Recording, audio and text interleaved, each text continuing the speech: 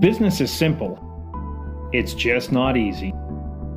We focus on 3 things to help you run and grow your business more easily: talent, sales, and how to scale. Can it be that simple? Talent. Develop a robust recruiting, vetting, and training process to help capable people and then help them to become who and what they want to be. Sales. Have a logical go-to-market strategy. Build the sales and marketing structure and plan around it, and then attack and execute the plan with fanatical consistency. Scale. Know where you're going, why you're going. Share with others why they would want to join you. Be clear on who's allowed to join you and what they'll need to do to stay on board. Anticipate roadblocks. Avoid them before you get stuck. And then when you do hit one, and you will, stay calm, problem solve, and find resources to get unstuck. Sounds simple, right? Simple to understand, but not easy to do. Join us as we focus on the tips and tricks and hacks for running a profitable, hyper-growth business. We'll share real-world horror stories and celebrate the victory sagas that will inspire you. This is the Talent, Sales, and Scale Show. Hey everyone, it's Brian Whittington with this episode of the Talent, Sales, and Scale Show. So today, kind of a curious opportunity here. We get to talk to Mark Evans. He's the principal with Marketing Spark. And really, he works with B2B companies, usually in that earlier stage cycle. So it's kind of cool. We're going to be able to talk to somebody that does this on a fractional basis with multiple different companies. And so there's going to be a lot of insights along that. So welcome to the show, Mark. Thanks, Brian, for inviting me. I'm excited to talk about marketing and how we can help early stage companies do a better job of making marketing work for them. Yeah. Well, and sales and marketing is intricately tied together, if I can say that word today, tied together. So, it's a fine balancing act, but, there's all of these supposed geniuses out there, all of these supposed people that know everything. So I guess one thing that I always like to ask is, so Mark, why in the world should we listen to you about how should we go from zero to fully effective in marketing? Why should we trust what you have to tell us? Well, by no means will I position myself as a marketing guru or expert, but what I do have going for me is different perspectives from a marketing angle. So I spent 15 years as a technology reporter. So I worked with early stage startups. I told their stories. I covered their growth. I co-founded a startup with a friend of mine. I've worked for startups. And for the last 12 years, I've consulted with more than 100 B2B and SaaS companies. So it's the breadth of experience that I think I bring to the table. And I also see myself as an honest broker. There's a lot, as you mentioned earlier, a lot of slick marketers out there, a lot of people who posture as being the smartest people in the room. And I see myself as somebody who provides objective advice and tries to be as honest as possible in terms of helping entrepreneurs do the right things when it comes to marketing. Yeah, and that's one thing that I do appreciate about fractional, right? Whether it's fractional CFO, fractional marketing, fractional what we do with the sales development or even hiring side. It's really good because, to your point, Mark, I think you have that breadth that most people don't typically get. So, well, let's dive down into this. I mean, so here we are. We're a newer organization. We're in startup. Maybe walk us through. I mean, where do we even start? I mean, this is a massive topic. I'm brand new. I have 8 million things that I need to do. I might even have some investors that are breathing down my neck about, we have to get return on investment. We have to get sales, market. Where do we start? I mean, let's go there. So if you look at a typical startup, it usually begins with product. An entrepreneur is inspired, sees a problem that they want to solve. They want to be an entrepreneur and they identify a problem that they can address. And they put their heads down and they develop a product. And the product is tested, you do a little market research, but then you have a product. Then what usually happens is the founder becomes the chief salesperson. And he or she starts to sell the product to see if they get some traction, to actually build a business, to establish it as a legitimate entity. Once you get a little bit of sales traction, the next thing is they hire a salesperson. So the founder becomes focused on other things like raising money, hiring staff. You got a salespeople, and eventually they think about marketing. That's the usual path, but that's a mistake because you're forcing marketing to catch up with the rest of the business. Where in fact, what you need to do is you need to think about marketing and storytelling from the very beginning. So sales and marketing is essentially telling the story of what your company does, who you serve, and why it matters. You don't necessarily have to invest in marketing or a marketing person from the get-go, but you have to think about your business as a thing that tells stories to different audiences. And so you got to get yourself in a marketing mindset right from the get-go. And even if you don't hire someone right away, at least it's sort of ingrained in your company's DNA. Okay, so we really want to start with the story, developing the story from the get-go. So how do we do that? I mean, oftentimes, whenever you're talking with, especially the businesses that we're likely at, that B2B, usually it's going to be a SaaS company, some type of technology play. And those are folks that are typically a little bit more engineering, a little bit more analytical. And, they're not notoriously known for being great storytellers, right? They're good at tactical, but maybe not the storytelling. Now, I might be wrong and just overly stereotyping, but so how do we do that if that's not really our sweet spot? You're right that most tech entrepreneurs are terrible storytellers. Not bad storytellers, usually terrible storytellers because they don't have the mindset. I was trying to be nice. Yeah. Let's not be diplomatic here. It's very un-Canadian for someone like me to be undiplomatic. But the reality is they're very product focused. They're very feature focused. It's all about the product and making it better or different or expanding it. They don't think about the customer, so they're not seeing the world in their customer's shoes. So what they need to do is they need to think about 4 different pillars to start telling that story. It begins with, what does your product do? What's the problem that it's solving? Who's the audience? And what is the value delivered? What are the benefits that are delivered to your customer? How do you make their life easier? How do they become more efficient, more productive, richer, healthier? Whatever that is, you have to identify those 4 pillars. And then the other thing is, how are you different from every other company out there? And it's a very straightforward exercise. For someone like you and I, it's a very natural exercise. For an engineer or a tech person, it can be a little bit painful because they don't think that way. But once you answer those questions, then your story becomes a lot easier to tell. And one of the best ways to tell if your story works is you go to a cocktail party or a dinner party or a social event and someone asks you, what do you do? And if you can clearly communicate what you do, who you serve, and why it matters in a minute, then you know that your story, you've got the beginnings of a really good story that then you can then amplify through different sales and marketing channels. Okay, now let me hit this. So really, if I can add a pillar, it seems like the 4 pillars, or if I add one, are what do you do? What does it solve? For whom? How do you help them? And then how do you differentiate yourself? I mean, exactly. Is that the kind of it? Okay. Now, to be able to tell that story, there's whether you look at the hero's journey, or you look at Pixar's storytelling methodology, or Don Miller's building your story brand, I think is what that one's called. I mean, there are specific segments or specific parts of that story that we should kind of tease out. Is that correct? You can tell different stories to different audiences. So the classic origin story is perfect for early stage companies because in many cases, you haven't got many customers, if any. You don't have a long track record. No one knows who you are. So the stories that you can tell are very limited. So what you want to do is you want to rally around the stories that you think will resonate, will start to engage potential investors, employees, customers, and everyone likes a origin story. So, for example, if you look at Richard Branson and why he started Virgin Airlines. The story goes, and this could be urban myth, but I think it's true, is that he was on his way to meet a young lady in the Virgin Islands.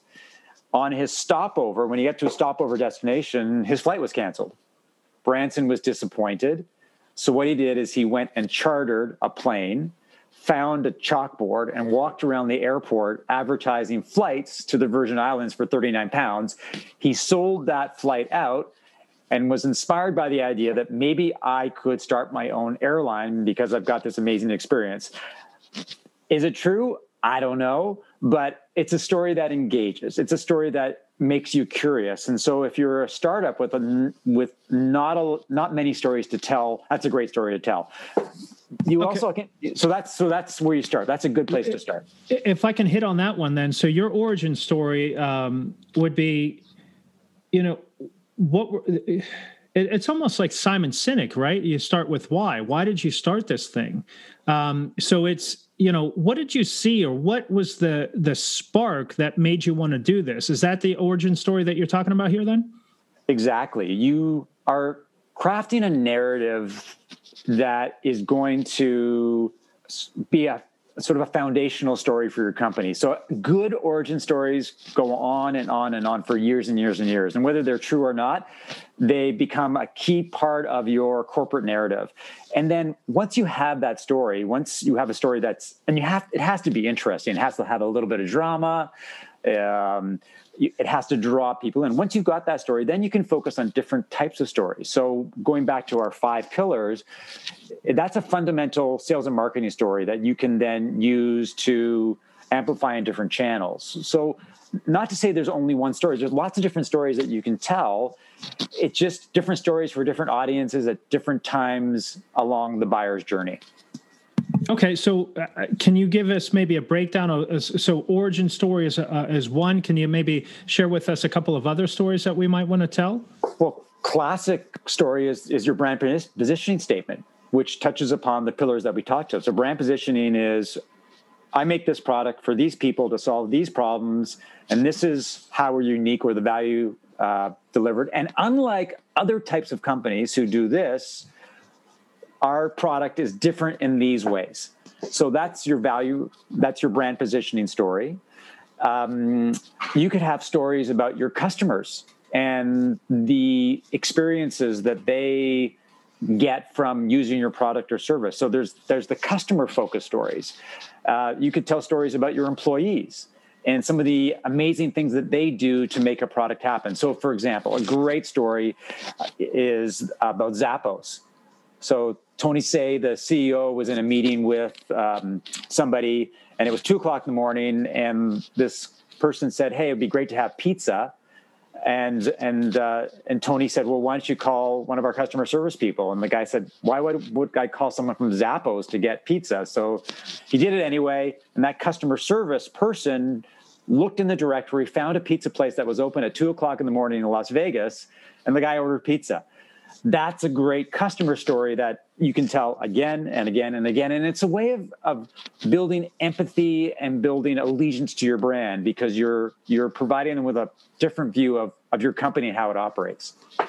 Well, now, so whenever we're telling these stories, because especially whenever you're talking about brand positioning story, why don't we go the antithesis, right? What is a bad brand positioning story? A bad brand positioning story is a story about a company, its product, and its features. Because I say this somewhat tongue-in-cheek, is that customers don't care about your products, features, or prices. What they care about is themselves. Consumers are very selfish people. All they care about is whether your product is going to deliver to meet their expectations and allow them to do a job. There's a book I read recently that talks about how products are basically designed to help people do things to get a job done, whether it's to drive a car from point A to point B, or to make your hair look great, or to make your books ready for taxes. There's jobs to be done. And so it's all about them and their needs and their interests. It has nothing to do with your product and the benefits and the prices, at least not at the get-go, right? Because those are things that your customers will learn in time, but you got to engage them. You got to make them recognize that you can help them, there's things that you need to do or things that you want to do that will allow them to make that happen. And then they'll learn about prices and features and benefits. But that's the biggest mistake a lot of companies make. They're very product focused opposed to being customer focused. Yeah. So everybody knows this, and that's a huge frustration, but it's so easy to get lulled in like sirens calling you to the rocks to your death to do that features and benefit dump or do it too intellectually. So do you have any maybe hacks or tips or tricks for these folks that can help them to do it right? Is there any formulaic approach that you can maybe share with us? The most straightforward and easiest and no-brainer approach when it comes to this is talk to your customers. Now, it sounds pretty simple. Of course, we would talk to our customers because those are the people that matter. But I would argue a lot of companies don't talk to their customers at all or don't talk to them enough. So they don't understand what their customers really want. They don't understand what their interests are. They don't understand what their pains are, how they make buying decisions. And so they're operating in a silo, and that's a position of ignorance. And you're going to make mistakes, and you're not going to be doing marketing and sales that are aligned with what your customers want. So what you do is you talk to your customers and you talk to your prospects, and then you do marketing that reflects their questions, their needs, their interests. So that's the best thing you can do. And the other thing that I would argue is once you've got a customer in the fold, don't take them for granted, because their needs will evolve, their budgets will evolve. So you constantly have to stay in touch with them. So you're marketing to them on a regular basis to reflect what they want. So that's just marketing 101. And as marketers, we are guilty of not following that rule as much as we should. Yeah, 100%. Right. So, okay. So with that brand positioning story, then we do our customer interviews, or we're reaching out to interviews. Do you practice or follow anything of the lean startup with that product market fit? Would you suggest something like that, or any? Because I find that people don't know how to interview well. They don't know how to ask right questions. So any help there? A couple ways to look at this is that one is like you think of Donald Miller's story brand methodology, which you mentioned off the top, which is a very straightforward, really user-friendly way to do storytelling, to do marketing and sales. So it really starts with you've got this person, they've got a problem, they interact with a guide, which is you. And what you do is you do deep discovery to find out what they need, what their interests are, and how you can help them on their journey. Now, the only way you're going to do that is you have to talk to them. And what you need to do when you talk to customers, and that's the key. I don't care whether you talk to customers in person or via survey or Net Promoter Score, is you're trying to figure out what are your problems, number one. What are you doing right now to solve your problems? What would you like to see to solve your problems in a different way? What does success look like? And if you had the ideal product, what would it do? What would it allow you to do? Those are basic fundamental questions, which are all about their pains, their problems, their goals. You've noticed that I've never mentioned anything about our product, the product that we're trying to sell. It doesn't matter, because you're trying to figure out whether what you've got is what they need. And once they sort of start to talk about their issues, then you can say, yeah, by the way, we can help you with that. We can help you with that as well. Or you recognize that they're saying things that they want that your product delivers, but you're not articulating them in a public way. Like you're talking about other things that they're not interested in as opposed to the things that they want that your product can do. So you've got to find alignment between their needs and what you can offer. Yeah, and it's kind of curious. I find oftentimes that when you're so entrenched or so ingrained in what your product or service does, that you can easily connect the dots. Oh, you had this problem? My product helps in X, Y, and Z way. But they're not able to connect the dots for those. So, and I really like what you're pointing out there, Mark, is through that questioning strategy is getting them to self-discover that, oh, wait a second, this actually would solve that. I wouldn't have even put that together. And the only way that you're going to do that is, from what I understand, what you're saying here is by going out, interviewing them, asking them good questions, and don't get trapped into, oh, we can help with that and do a feature and benefit dump, because I've seen that happen too, where you go in for an interview and instead of doing an interview, you do a show and tell instead, which doesn't give you the help. But I don't know if that's common out there or if that's just a couple of times that I've seen that with other folks.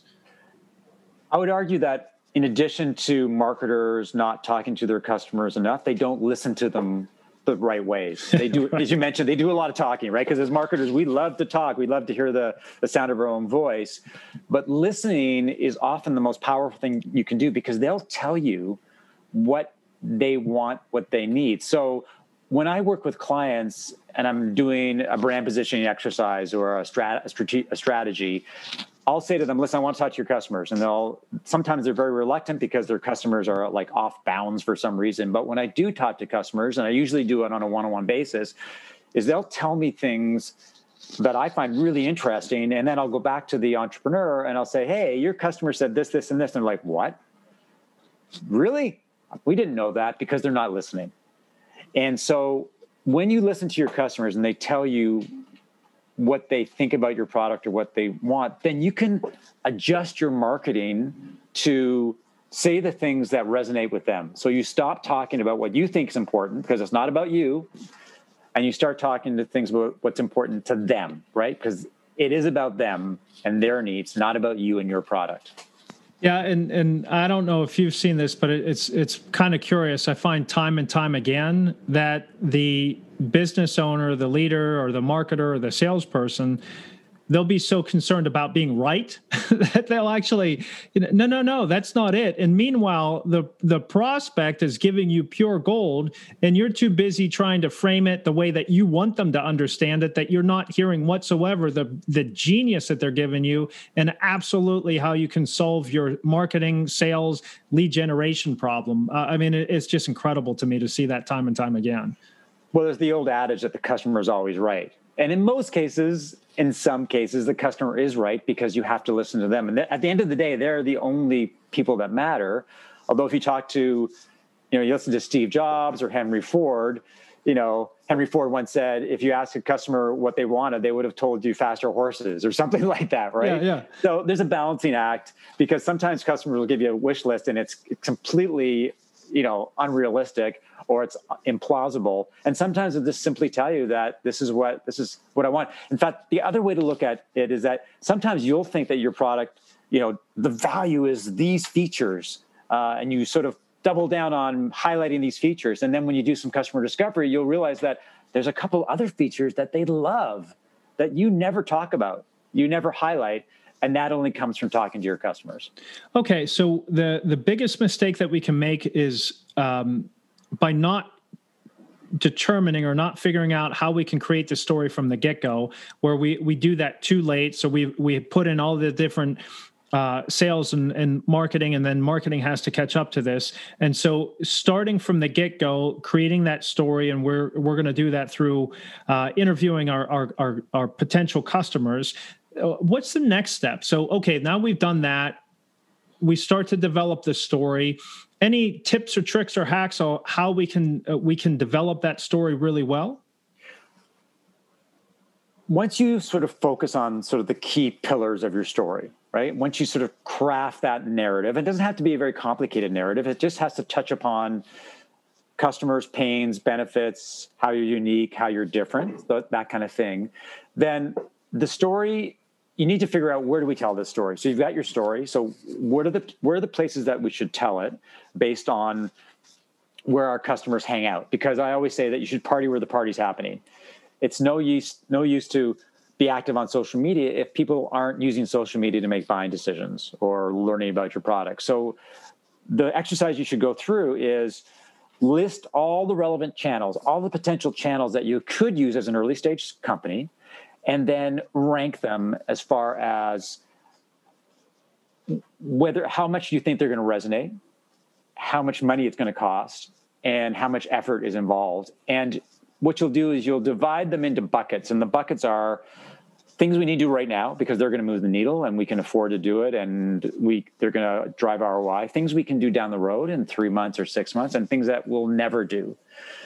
Because the fundamental thing for early stage startups is they need to be focused, they need to be disciplined, and they need to be as efficient with marketing as possible because they don't have a lot of money.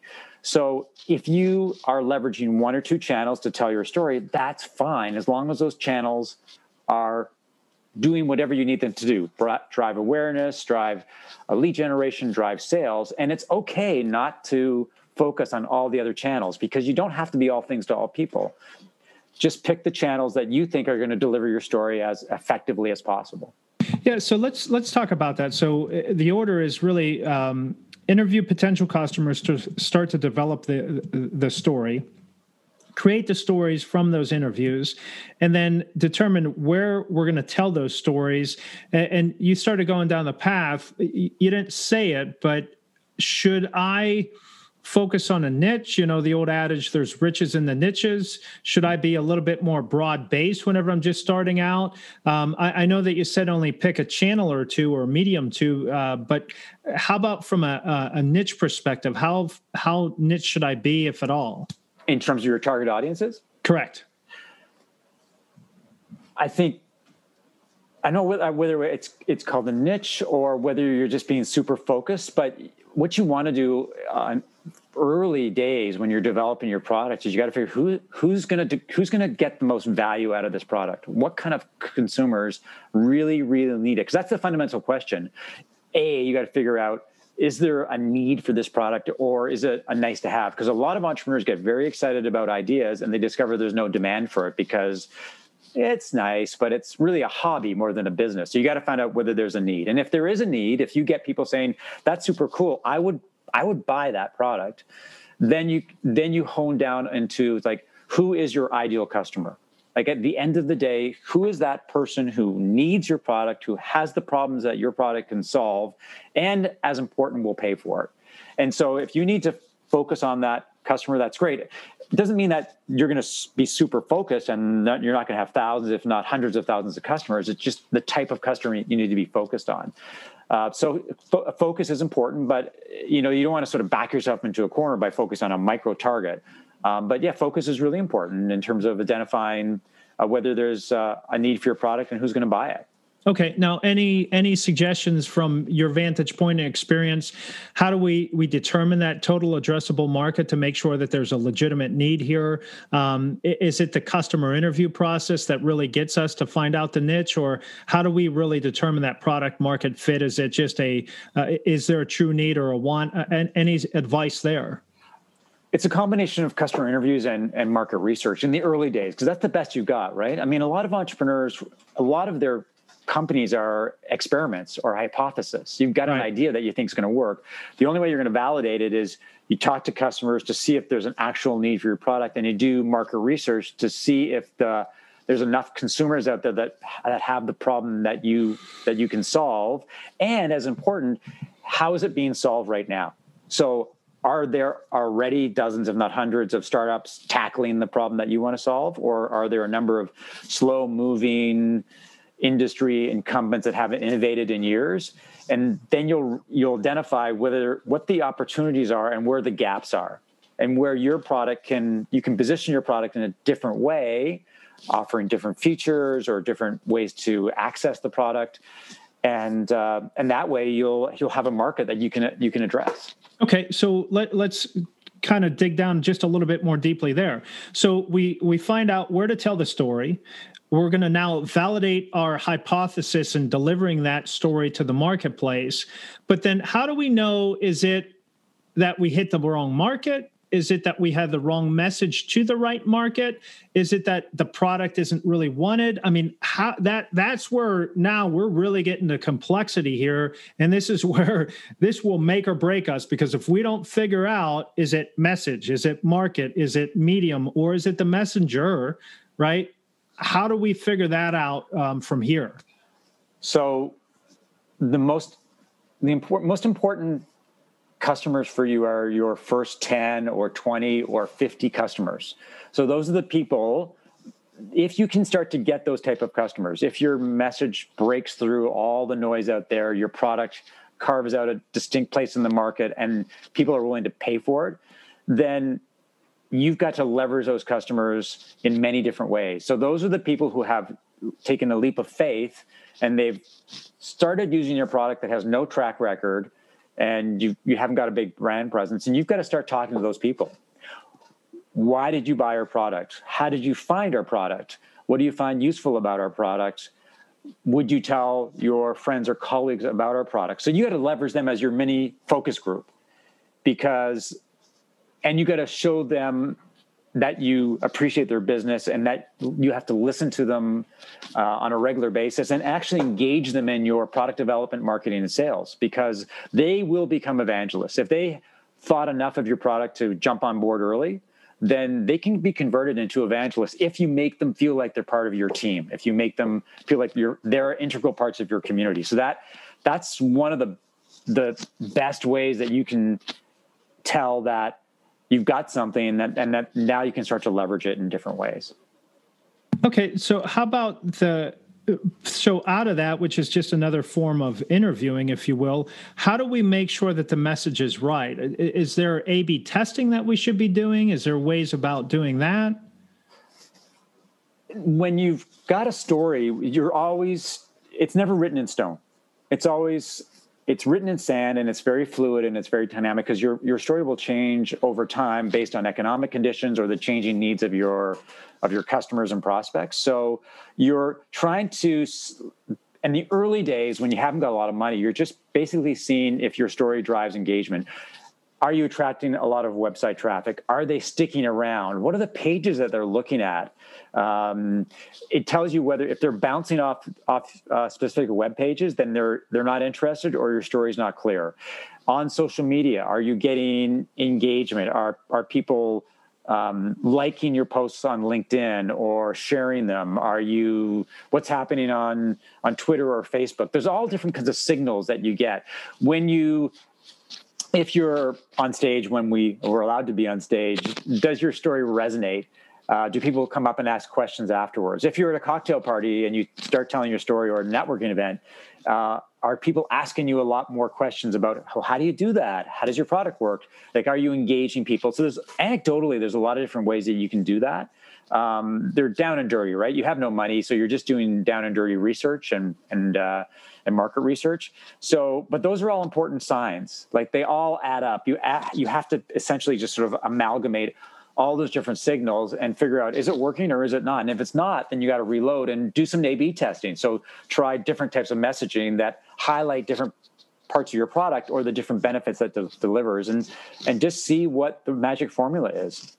Okay, so we have all of these sales enablement tools today, and we can do our own A/B testing. What are some maybe the biggest mistakes that we should be avoiding with A/B testing? Well, a couple of things is doing A and B may be a mistake, because you may need C, D, and E, right? So you got to sort of have variations on the theme, it's the biggest mistake maybe A/B testing is not doing A/B testing, because we as entrepreneurs we love our own product and we love the messaging that we tell, and it's really hard for us to change, right? And we do operate in silos, as you mentioned, so we don't get a lot of external feedback. And so it's just a willingness to try different things, to experiment, to be creative, think out of the box, because it's hard to do different things. It's hard to stand apart. It's hard to make statements that others may take as polarizing, because you don't want people to react, in a very, dramatic way. Everyone wants to be liked. But the thing about business is that you want to generate reactions. You want to trigger emotions. And so you've got to constantly be experimenting to see what works, what's not working. And if your message and your story is kind of meh, if it just sort of lands in the middle and you can take it or leave it, then you've got a problem. But the only way to find that out is trying different things and pushing the boundaries, especially if you're an early stage startup, because you don't have a lot of money, so you got to do something else. And maybe that's taking risks with the way that you do your marketing and sales. So be maybe I call it provocatively professional, right? Provocative is GoDaddy and all their old Super Bowl ads, right? Professional is that, think of that lawyer or banker. How can we tie those two together by being professionally provocative to get somebody off a center to they're either going to like you or not like you, but either way is good because at least you can adjust off of that, right? Is that kind of what you're suggesting? Exactly. You want people to violently, and I use that word in sort of a very polite way, violently agree or disagree with you. Everybody in the middle, that's not going to do much for you. But so if you get people to violently agree that your product is the greatest thing since sliced bread, or to disagree, that's great. You also want to be opinionated. You want to be a thought leader. You want to be out there saying, this is what I believe. This is where I think the market's going. This is the way that consumers should purchase product. This is what's important to your target audiences. And that's the way that you're going to build credibility. People are going to see you as someone who says it like it is in a very professional and provocative way. But that's going to drive brand awareness. It's going to drive authenticity, and it's going to drive believability, which is the biggest thing in business, and ultimately trust, right? Yeah, and really, whenever you're talking about that differentiation, it has to be a legitimate differentiator. It can't be because you have a green button or you're the only person in a local area, right? That's not really a differentiator. The biggest thing is if you write in capital letters, who cares? Because no one is going, oh, you know what? The reason that you should buy from me is because we're super cheap. The reason that we're super cheap is that's the only way that we can schlep this stuff because we give horrible customer service. I own the joint and they won't even return my call. Nobody's selling like that. So if you're saying the same thing of everyone else, we have great product, great experience, great blah, blah, blah. There is a me too, like you said, meh attitude. So you really have to stand out. And I think that's what you're talking about is being that professionally provocative and A/B testing to find out what is getting people off a center to say, I think you said violently agreeing or disagreeing with that. Is that kind of a good summation of what you just said? Exactly. And I think the point about differentiation is it doesn't have to be like significant differentiation. You don't have to stand like 2 miles apart from every other company out there. What you're looking for is a way to position yourself as unique or different. And it can even be a small different point of difference, right? So take, for example, a restaurant. And the food is okay, just like every other restaurant out there. But what makes them different is amazing customer service. So when you go to the restaurant, this minute you step in, they're like, Brian, how you doing? How's your business going? Like, how's your podcast? They know you. They appreciate your business. There's a sense that you're among friends and family. And the food is okay, but what makes you different is an amazing customer service. If there's one thing about your business, you can rally around that and make it the flag that you wave that allows people to connect with you and stay with you. Yeah, so if we talk about, and I had not thought about this before, so I might get myself in trouble here, but it seems like there's only a couple of key ways that we can differentiate ourselves. One is how can we reduce risk? Two, how can we make somebody's life easier in the buying process? So you talked about the buyer's journey, and unfortunately, we might be able to touch on this a little bit. But how do we make the buyer's journey so much easier compared to the other people? Whether it's terms, whether it's pricing, whether it's ease of going through that whole entire process, understanding, implementation. So reduce risk, better buyer's journey process. What other maybe key points of differentiation can we have? You could differentiate on price. If you've got low prices, that's great. You can differentiate on customer service. You can differentiate on location. You've got locations everywhere where people might shop. So if you're a grocery chain, maybe your point of differentiation is that we've got more locations than anybody else. You could differentiate on your community involvement. So if your people are really involved in local charities, that could be your point of differentiation. A lot of banks, for example, will really emphasize the fact that their communities are engaged in local charities because all the banks are doing basically the same thing, right? Right. So it could be customer service. It could be delivery. There's lots of different ways to differentiate yourself. You just have to find something that you're really good at or something you really believe in, and you can back up. So if you say we have the fastest delivery times in Pittsburgh, then we're faster than any other pizza joint out there, then you can say that and you can rally around it as long as it's true. Yeah. So with us talking about B2B stuff, it's going to be most uptime, ease of use, those kind of things. Is that accurate? Yeah. Best customer service, most user-friendly, fastest onboarding, quickest ROI, the most automated processes, the easiest way to eliminate manual work. I mean, all those, if those are all true, if you can actually prove it, if you've got customers who are reaping the benefits, are seeing that particular thing, and you start to get consistency because your customers start saying the exact same thing about your product. We love this product because of this. Then you've got something that you can rally around it to differentiate. Okay. Now, so we've gone through this, right? So we've started with the story in mind. We have our 4 or 5 pillars that we're building up. We have our origin story, our brand positioning story, our customer story. We're starting to develop that. Maybe we're even getting our employee stories. We had the order and process. We've interviewed our customers. We're created those stories off of it. We're now effectively telling those over 1, 2, 3 different mediums or channels that are effective. We're validating our hypothesis. We're getting market feedback. We're testing the message. We're really making sure that we're over delivering with our 5, 10, 20 first paying customers. We're A/B testing this to tighten it up the whole entire time. So how in the world then, after we do all of those things, what metrics should we be watching to tell whether or not this stuff is working? Well, that list is exhausting. I can't believe we've done all that work, right?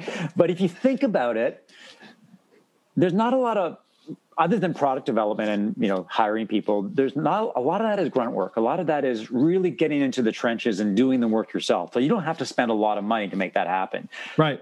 The biggest investment you're going to make as an entrepreneur is time and energy and effort. But you're going to be able to reap a lot of rewards from doing all that necessary work. So how do you know it's working? Now, number one, are you generating leads? Are you getting sales? Are those leads converting into sales? How long does it take for them to convert?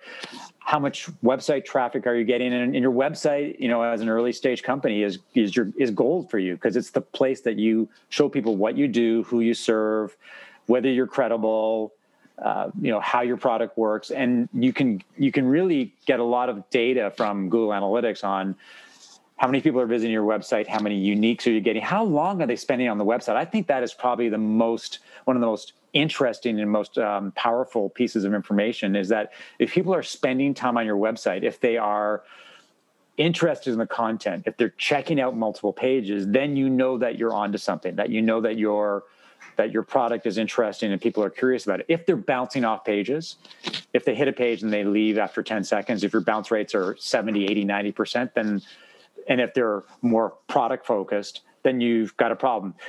How are your CTAs working? Ask for a demo. How many demo requests are you getting? How many contact requests are you getting? You can look at your social media. How much engagement are you getting on LinkedIn or Twitter or Facebook? So there's lots of different things that you can look at to see what's going on. But it's the fundamentals. At the end of the day, are you getting leads? Are you having conversations with prospects? And especially if you're a B2B company, and are you getting sales?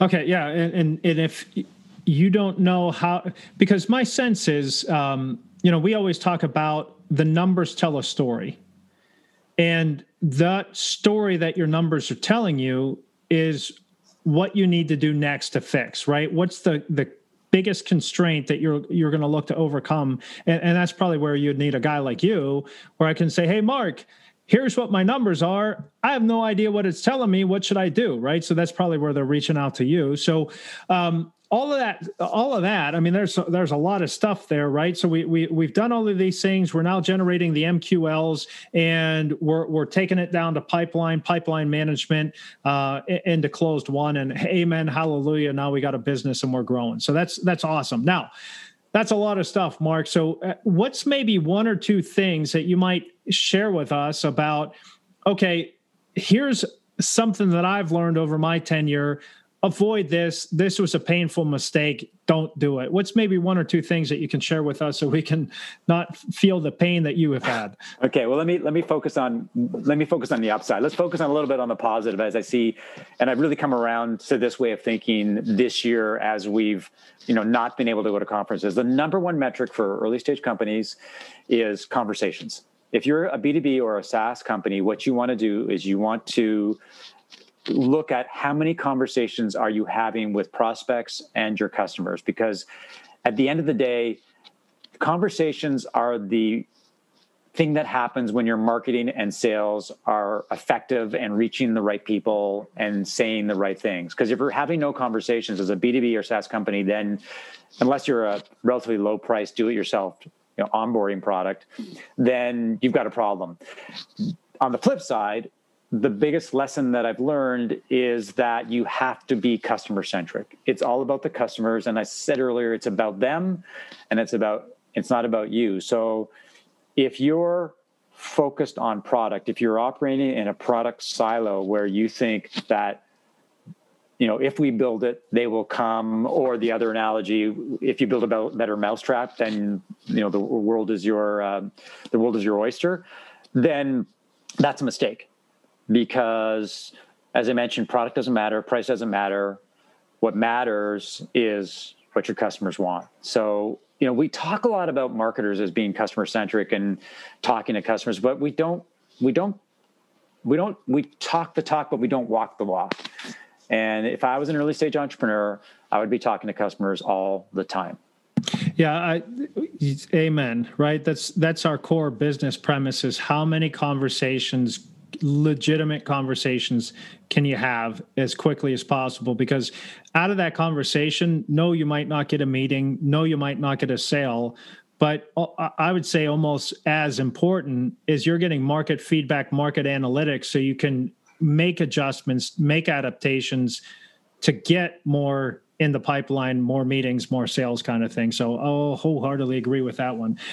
So how about from a business hack, whether it's on talent, whether it's driving sales and marketing, whether it's how do we drive more conversations? What's one maybe hack that you can give us, thing that you're teaching your folks?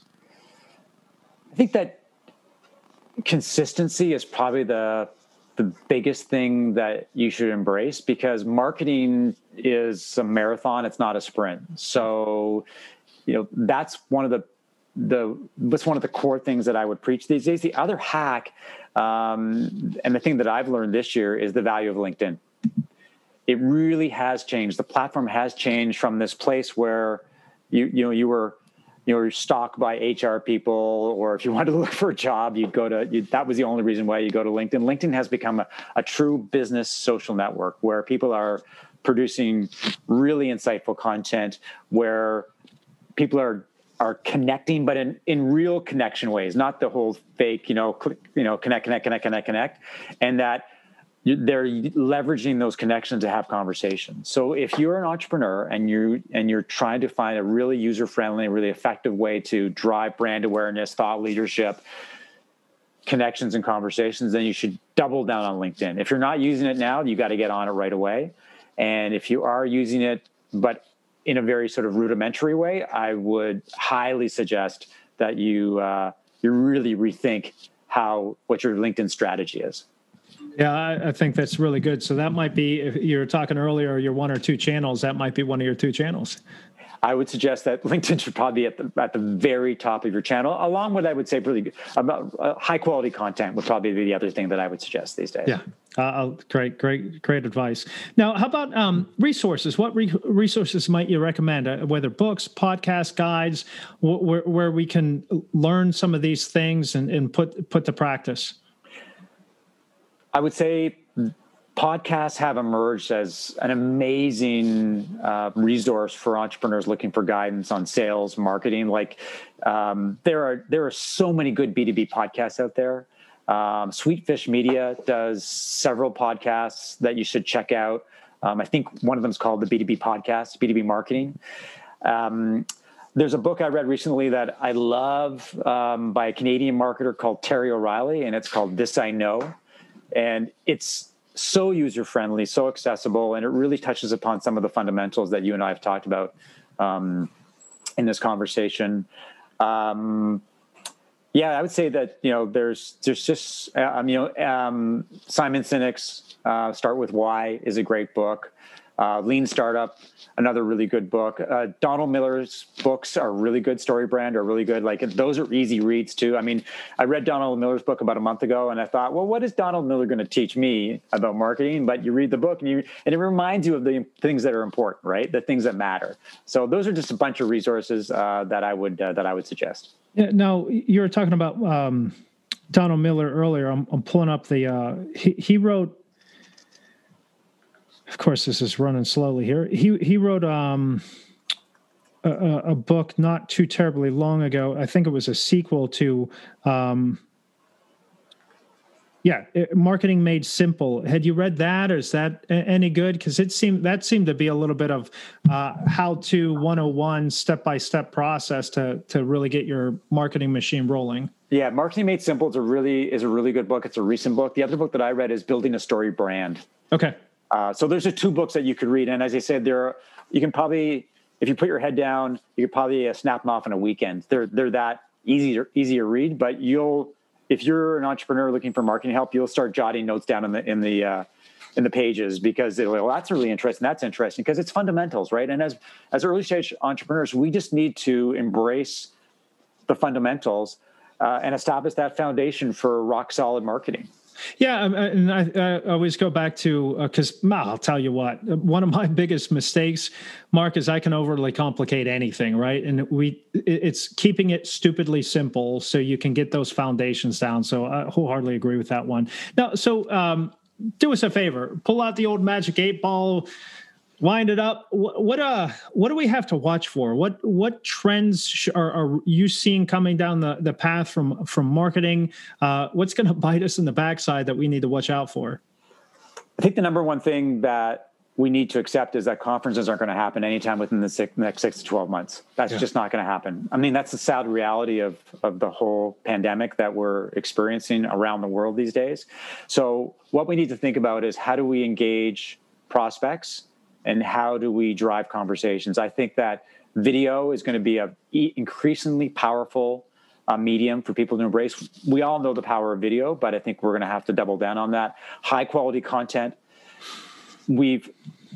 High quality content matters not only because it delivers insight and it separates us from other companies, but Google has changed the algorithm, and it really is really putting the emphasis on quality over quantity. So farming content out to, freelancers who are just going through the motions, for cheap content is not going to work anymore.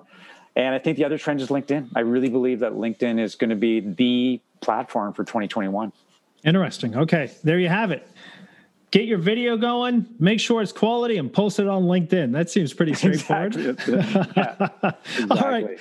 So, Mark, I can't thank you enough for your insights here. Hey, who should reach out to you? How should they do it? And why should people reach out to you here, Mark? So I deal with companies, SaaS and B2B companies primarily. They're usually 50 employees or less. They've got product, they've got revenue, but they're stuck with their marketing. They have no marketing and they don't know what to do, or their marketing isn't working, and they need a third party to come in and provide them with strategic and tactical guidance. You can connect with me at marketingspark.co. And the services that I offer, it's either as a fractional CMO who works engage with your business and works with your management team. I do strategic advisory work, and then I'll also work as a coach on a one-on-one basis with entrepreneurs. So I offer different options depending on what your needs are and your budgets. But again, if you want to email me, it's mark@marketingspark.co. Yep, and I bet you're on LinkedIn. I'm also on LinkedIn. Just search for Mark Evans, and like you, I have a podcast that I do once a week called Marketing Spark. Marketing Spark. So check it out, Marketing Spark, Mark Evans. Hey, Mark, I can't thank you enough. Hey, this has been Brian Whittington with this week's Talent, Sales, and Scale Show. Lots of great stuff. Take it, use it. Once you get after it, let's go. Let's make let's close out 2020 already. My goodness. And let's make 2021 way better. Thanks, everyone. See ya.